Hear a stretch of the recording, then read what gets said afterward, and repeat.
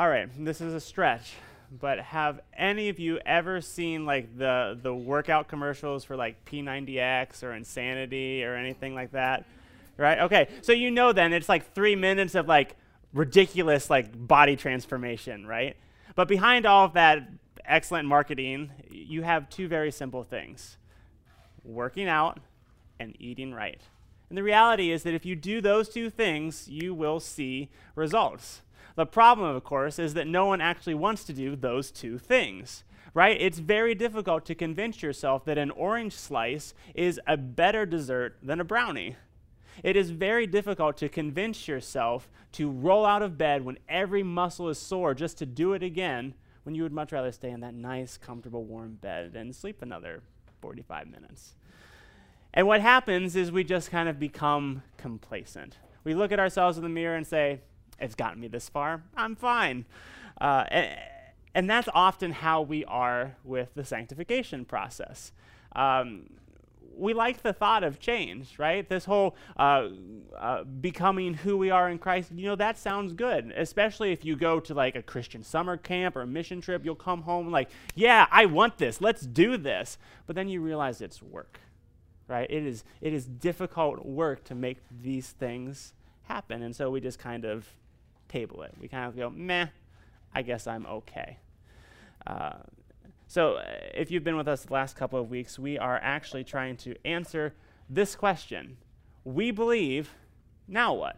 What are we as Christians supposed to be doing after we accept Jesus as our Savior and King? And if you're here last week, you might remember that we said we're supposed to be about this big word called sanctification, which means the process by which we are made holy, or the process by which we become who we now are in Jesus, the identity that he gives us.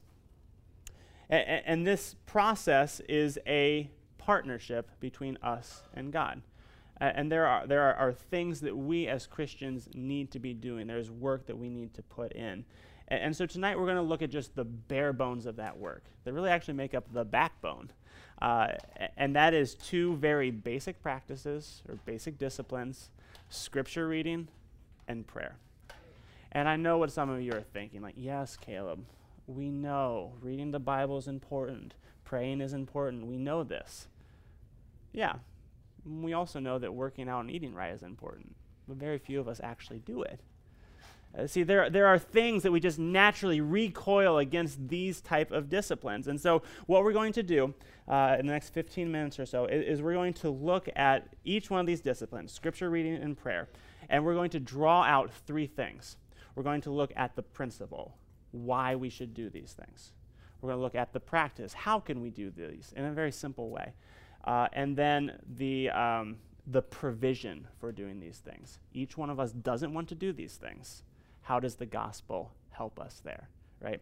And so let's start with Bible reading. And to talk about that, would you take your Bibles and turn with me to James chapter 1, and we're going to start in verse 21. So James 1, starting in verse 21. And as you turn there or scroll there, let me just give you the context of what James is talking about. So he's answering the question, how do we live a life that is pleasing to God and will be blessed by him, right? And so this is James's answer. James chapter 1, starting in verse 21. Therefore, put away all filthiness and rampant wickedness, and receive with meekness the implanted word, which is able to save your souls. But be doers of the word, and not hearers only, deceiving yourselves. For if anyone is a hearer of the word, and not a doer, he is like a man who looks intently at his natural face in a mirror. For he looks at himself and goes away, and at once forgets what he was like.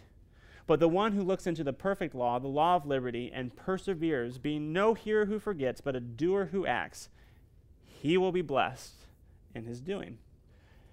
And the principle of this passage is simply this, that Scripture is the essential component, is the key to living a life that's pleasing to God.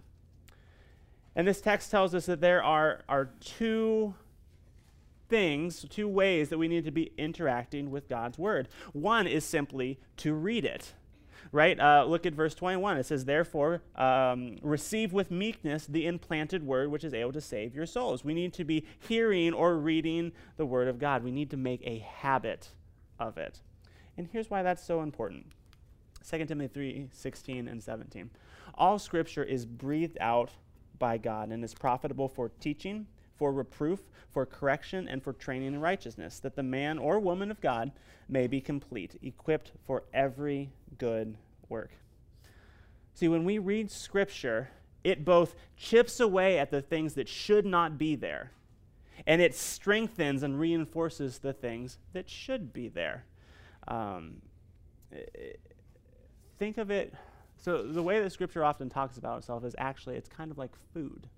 Right? So when you eat food, when you consume it, it nourishes and it builds you up, right?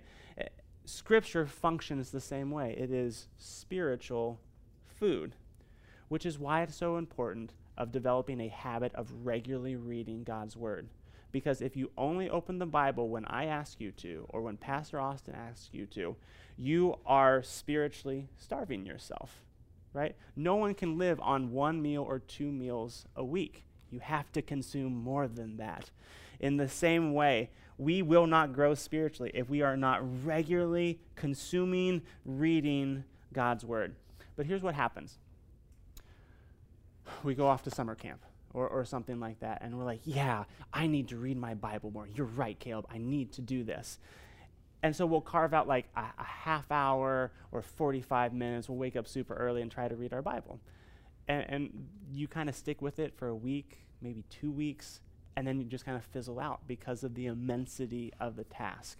And that's because it's like you have just fasted for a while, and then you go to an all-you-can-eat buffet and just pig out. The only thing that will happen if you do that is you will throw up, right? Your body can't handle going from nothing to everything. In the same way, spiritually, we almost have to build up a hearty diet. And so all I'm simply saying is this. If you are unfamiliar with reading Scripture, if you don't have the habit in place, right, start small. 5 minutes a day. A chapter a day. Build up a heartier diet, because the more, if you start small and the more you consume, the more you will have a hunger for it, right? Point is simply this. If we want to grow, we have to be reading Scripture. We have to be in God's Word. But reading it is not just enough, right? You'll notice that most of this text is actually about doing what we hear or what we read. And the illustration that James uses is that of a mirror. Mirrors are very unforgiving things, aren't they? Because mirrors show us that we are not as good looking as, or as athletic or whatever, as the people we see on TV. It's not like a photo, right? So if it's picture day, or you're going to take a Christmas family photo, right? You normally put some thought into how you're going to look, right? You might actually style your hair. You might not show up in joggers and a t-shirt, right? Because you want to put the best self forward, right? You want to look better than you normally are. Photos are by nature deceptive because that's not really us, right? Scripture is not a photo. Scripture is a mirror. Scripture will show you the good, the bad, and the ugly about you. It will reveal things that you would rather not see. It will illuminate parts of your life that you would rather keep hidden and not work on. But this is how we are to engage in God's Word, to read it with the end goal of putting it into practice. And to do that, our minds have to be engaged, right? And there's a number of ways you can do that. One of the simplest is simply asking questions as you read. Whole host of questions you can ask. Let me give you 3 very simple ones. What does this text teach me about God? What do I see about God, His character, His interaction with me or with humans? Second, what does this passage teach me about me? What does it say about humanity? What blind spots does it illuminate for us? And then what would God have me do or change because of this, because of what I've read? And if you engage with Scripture, if you actually have your eye set on doing what it says, it will unearth stuff that you wish you had never seen. It is painful at times to see who we really are. And this is one of the reasons that we don't read Scripture, because it is too painful to actually see how short we have fallen. But this is where understanding the gospel actually helps us. It's the provision for doing this discipline. How can we ever look at ourselves and see that we are worse than we ever thought? By grasping that God loves us more than we could ever imagine. See, the more that we understand that God loves us, that we are his loved and accepted child, the more we are able to look at ourselves and see the things that need to be changed. The more we understand that God's love for us will never change, the more we are willing to see things that God needs to change in us. And so we have to hold up the mirror of Scripture to our lives if we're going to grow into our identity in Christ. That's one of the disciplines. The other one is prayer. And for that one, we have to turn to Matthew chapter 6. Matthew chapter 6, we'll start in verse 5, and this is Jesus teaching on the subject of prayer. And in the first couple verses of this section, so that would be 5 through 8, Jesus explains to us how we should not pray. Okay? So this is what he says. When you pray, you must not be like the hypocrites, for they love to stand and pray in the synagogues and at the street corners, that they may be seen by others. Truly I say to you, they have received their reward. But when you pray, go into your room and shut the door, and pray to your Father who is in secret, and your Father who sees in secret will reward you. And when you pray, do not heap up empty phrases as the Gentiles do, for they think that they will be heard for their many words. Don't be like them, for your Father knows what you need before you ask him. And so he presents two different groups of people, but they're both doing the same thing. They're trying to use prayer as a tool of manipulation. They're trying to use it to control and manipulate someone. The first group of people, the hypocrites, are the super religious people of Jesus' day. And what they would do is they would stand on the street corners, very visible, hands outstretched, praying loudly, and they were trying to manipulate the people. They wanted the people to see them and say, wow, look at that super spiritual person. God must really love him. Listen to how long he's praying. Listen to those words. I want to be like him. They're trying to manipulate the opinions of the people to build themselves up. And Jesus says that's absolutely worthless. Likewise, verses 7 through 8, Jesus looks at the Gentiles. Those were the non-Jewish people. And the way that they would pray is they would pray on and on and on. They would literally babble to the gods in an attempt to manipulate them. Perhaps you have done this to your parents. There's something you want. And so you ask them, and you ask them, and you ask them, until you wear them down to the point that they will give it to you so that you leave them alone. It's manipulation. And that's what they were trying to do to the gods. Pester them until they got what they wanted. Both were trying to use prayer as a tool of manipulation and control. And Jesus says that's not what prayer is for. Prayer is actually a declaration of dependence. He tells us this is how we should pray, starting in verse 9. Pray then like this: Our Father in heaven, hallowed be your name. Your kingdom come, your will be done on earth as it is in heaven. Give us this day our daily bread, and forgive us our debts as we also have forgiven our debtors. And lead us not into temptation, but deliver us from evil. Notice that there's really only two things that we're praying for here. We are praising God, and we are petitioning or making requests of God. Both of those things are declarations of dependence. The petition part is pretty easy to see that, right? Like if you ask someone for something, you are dependent on that person for something. You need them to do something for you, right? Like if you ask me to reach something on the top shelf in the kitchen, it's because you can't reach it yourself, right? You're dependent on me to do that. But praise is actually kind of the same thing. right? Whenever we praise LeBron James for being such a great basketball player, we are admitting that only he can play the way he does, right? That he's on a whole other level. And that's what we're doing with God. That's what this Old English word hallowed means. It means ultimate or supreme. When we praise God, we are declaring to him that he is the ultimate, he is supreme, and we are dependent on him.